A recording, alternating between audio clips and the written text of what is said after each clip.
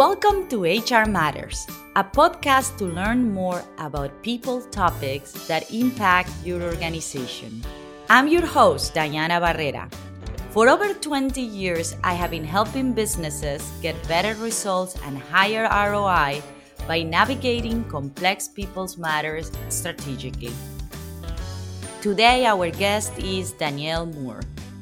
Danielle Moore is a partner in the Labor and Employment Department of Fisher & Phillips LLP, a national law firm with over 30 offices. Danielle focuses her practice on counseling employers on labor and employment concerns, including limiting financial impact on their business and getting ahead of litigation, but also represents them in lawsuits if needed. In addition, Danielle has founded and co-chaired the Fisher Phillips Women's Initiative and Leadership Council, which mentors and supports rising women attorneys, in which all of their office partake in. She earned a BA from the University of Southern California and her JD from George Washington University Law School. Welcome, Danielle. Thank you so much. It's a pleasure to be here. Today, we are going to be using the term restructure for more than just reductions in workforce. Restructures are also org design changes with reporting line moves and a scope of jobs modified, or eliminating some jobs but posting new roles. So when thinking of laws that impact all type of organizational restructures, what are the key laws to consider today, Danielle? Sure. Well, thank you for asking. This is a time in our history where there's a lot of discussion about a recession that's coming. There's a lot of change. And for the first time in 2 years, really since the pandemic started, I'm hearing from my clients and employers out there that they're going through a lot of restructuring, a lot of reduction in force. They're trying to get ready in light of the uncertainty that's coming. So I'm doing a lot of this counseling right now. And I would say that the laws that impact this discussion, any kind of restructure or reduction, really kind of fall into three main categories with kind of three subcategories. So I'd say first and foremost, there's a law called WARN, WARN, and there are some state versions that are very similar. And essentially what they provide is that if you're going to do any kind of mass reduction or layoff or furlough, that at a certain size, you have to give employees a good 60 days notice or pay those wages. So that's the first one. And obviously, it can really impact anything you want to do because it builds in this 60-day time period. The second big bucket is the age discrimination bucket. There are two kind of key laws there, one called the ADEA and one called the OWBPA, or the Older Workers Benefits Protection Act. And what those say is basically that if you're going to offer any kind of severance agreement or any release to a group of employees that you're parting ways with, that you have to disclose information to them. They have to have a certain time period to review the agreement, certain time period that they can revoke the agreement, and then you have to tell them the positions and the ages of the folks that you are parting ways with so that they can look and determine if there's some age concerns there. That's the second major bucket. And then the third major bucket is in the discrimination world, right? And so under Title VII, which is the federal law, there's also various state laws that protect employees in kind of two ways. There's disparate treatment, which means you cannot discriminate against somebody based on their protected category, be that race or gender or age or religion or whatever it might be. But in this context, there's a second piece, which is called disparate impact. It has nothing to do with the employer's intent. It's strictly about when you are restructuring a group of people or terminating a group of people, is one particular minority group or protected group disproportionately impacted. And there's real risk if that is the case. And so that's the other bucket that you really have to think about when you're going through any kind of restructuring. In terms of subcategories, there's a whole host of other concerns you have to think about, like the labor code and requirements for when you have to pay final wages, if you have to pay out any vacation or sick leave. There's COBRA, and if you have to provide COBRA notice and pay for any COBRA.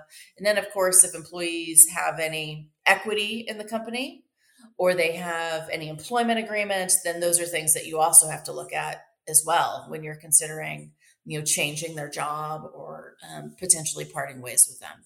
And that was a lot. I guess to summarize it, there's a whole bucket, a whole bunch of different buckets of laws that are triggered when you're going to approach a restructure. So Danielle, you mentioned on the first bucket, WARN.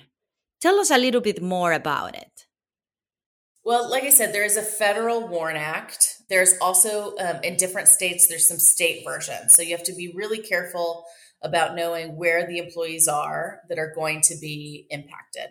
But then depending on which WARN law you're looking at, it is designed for some of your larger employers, depending on if we're talking about state or federal, either 100 employees or more, or 75 employees or more. It's triggered when you're talking about reducing or laying off at least 50 or more employees. So this isn't a small layoff. This is meant for bigger layoffs, including a substantial number. But if it is triggered, either because of the size of the employer or the number of employees that you are impacting, then it obligates you to give 60 days notice before that termination. And you can potentially go ahead and act sooner, but pay out the 60 days, including benefits. A lot of employers will do that. But in a nutshell, it's designed to give the employees time to adjust to the change and to the transition. In your number 2 bucket, you spoke about age and the Older Worker Protection Act. Is that applicable to all size of employers? It's a good question. It is triggered anytime you're going to ask employees that you're parting ways with to sign a release, which normally means severance. Anytime you're going to provide severance to a group of employees and 2 or more are over the age of 40, that's when it's going to trigger.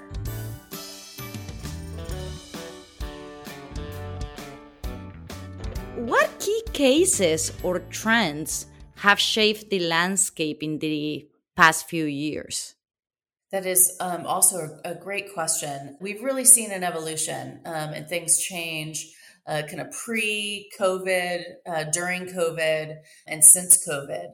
During COVID, the layoffs and restructuring was on almost an emergency basis, right? People were trying to deal with this pandemic. And now it's different. Now they're facing uncertainty and restructuring and thinking proactively about the health of the business. A little different than on the emergency basis as a pandemic.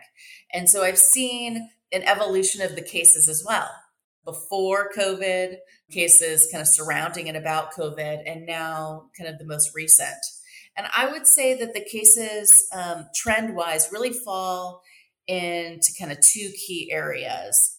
The first one being the disparate impact that I talked about in regards to the layoff or the restructure having a disproportionate impact on older workers or on certain minority groups or on women or some other protected category.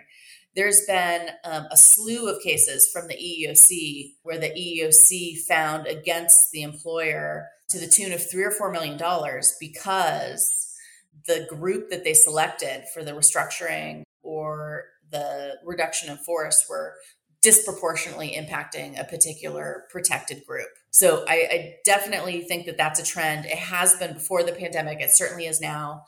And then coming back to WARN, you mentioned, you asked me about WARN. A lot of employers are unaware of when WARN is triggered. And there were some places in some states where during COVID, you didn't have to comply with WARN because of the emergency nature of what was going on.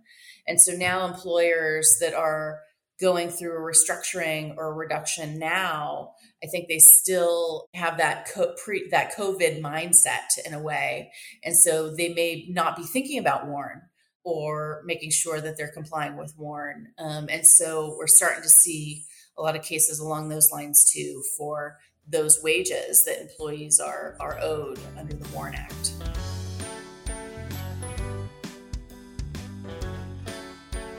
Related to the first trend of bunch of cases you referred to, then what should employers do to keep the selection process of individuals impacted in a restructure legally sound? Yeah, I wish that all employers would ask that question first before they jump into a restructure or a reduction in force. There's a few things that I would convey. First, you need to have a plan. This isn't, I will often get calls saying, I want to do a restructure on Wednesday, 2 days before. You really need to build some time and think through all these different areas and all these different buckets of laws. And you really have to have a plan on how you're going to approach the restructure. The most important part of that plan is how are you going to choose the people affected, right? That's the number one decision point, because that's going to trigger all of those different buckets. To the extent possible, the number one way you want to go about this is to choose based on an objective criteria. Tenure is the most popular. You choose the people that you're terminating or restructuring based on the least tenure, right? The last hired is the first fired. And that is always going to be your safest mechanism in terms of choosing the impacted employees. Another objective reason could be skill set, right? You're choosing for elimination those employees who don't have multiple skill sets while keeping those that do have multiple skill sets and can wear multiple hats to create efficiency. That's another one that I see. Where I think on the opposite end, on the risky end, where employers get in trouble is where they use those subjective criteria, mostly performance, right? A lot of times, especially the lower level managers will view this restructure as an opportunity to get rid of their bad performers. Normally, that's because the documentation about the performance isn't very clear. There isn't a whole lot of documentation showing the poor performance, and it's subjective.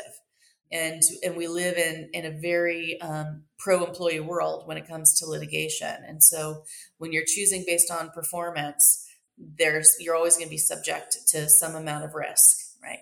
That the employee is going to claim that it was not about performance. It was for one of these other reasons. And if you don't have clear documentation that the performance was bad prior to this restructuring, it's going to be a tough case to defend. So I would say that's most important, is making sure you have a plan, you're thinking it out, and you're being thoughtful about how you're choosing the folks that are going to be impacted, and to the extent possible, using objective criteria and staying away from that temptation to use it as an opportunity to get rid of your bad performers.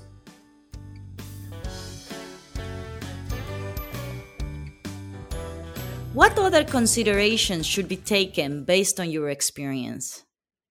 Sure. So there's a few things. We talked about disparate impact, or a group of employees being disproportionately impacted. But that's not the end of the discrimination analysis, right? You also have to look at the micro level or individually at the folks that have been chosen for things like, have they recently been on a leave of absence? Are they currently on maternity leave? Have they recently filed a workers' compensation claim?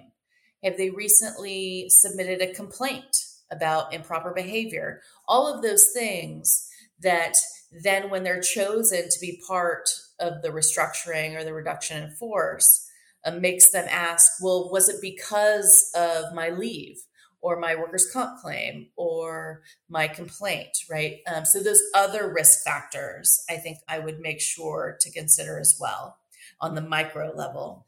And then I think most important, and this isn't necessarily legal advice, but practical advice that I think a lot of employers miss when they're going through a reduction or a restructuring, and that is the messaging. How are you messaging it? And that means externally to the world. What is your story, especially if you're a public company? What is your story to the world as to why these employees are being impacted and why you're doing what you're doing? Is it economic? Is it to create efficiency? Is it because the acquisition of another business? What is that reason? And then what is the messaging to the employees impacted as well, right? So that they feel supported. And then also equally important, what is your messaging to the employees that are not being chosen? Because a lot of times employers will go through a restructuring or reduction in force, and those employees that weren't impacted are sitting there thinking, well, when is round two? Am I next? And it can create this concern and really impact the morale of the business because they're waiting for the other shoe to drop. They don't know what to expect. And so there's a really important need to have either a town hall or send out a company-wide memo that kind of eases those concerns and gives the employees that are remaining with the company some level of comfort. Absolutely. That's very useful, non-legal advice. So thank you so much, Danielle, for sharing all your wisdom and knowledge. There may be people listening thinking they are looking into doing a restructure and would appreciate contacting you. Danielle, where can they reach you? Absolutely. As I said, I'm dealing with these issues for all kinds of employers a lot right now, and I'm happy to help. The easiest way is to email me. My email address is dmoore, that's DMOORE, at fisherphillips.com. You can also go to our website, fisherphillips.com. There's a whole host of resources. I just wrote an article about restructuring and recession, kind of the top things to think about. So you can visit our website and you can pull the article and some resources there. And then, of course, my phone number, my direct line at work is 858-597-9616. I'm happy to help anybody who needs it. Thank you for listening to today's episode of HR Matters. If you would like to get in touch with me, send an email to diana@revealohr.com or by following the link in the show notes below. HR Matters is brought to you by Revealo HR. You can find information on Revealo Consulting Services on the website www.revealohr.com.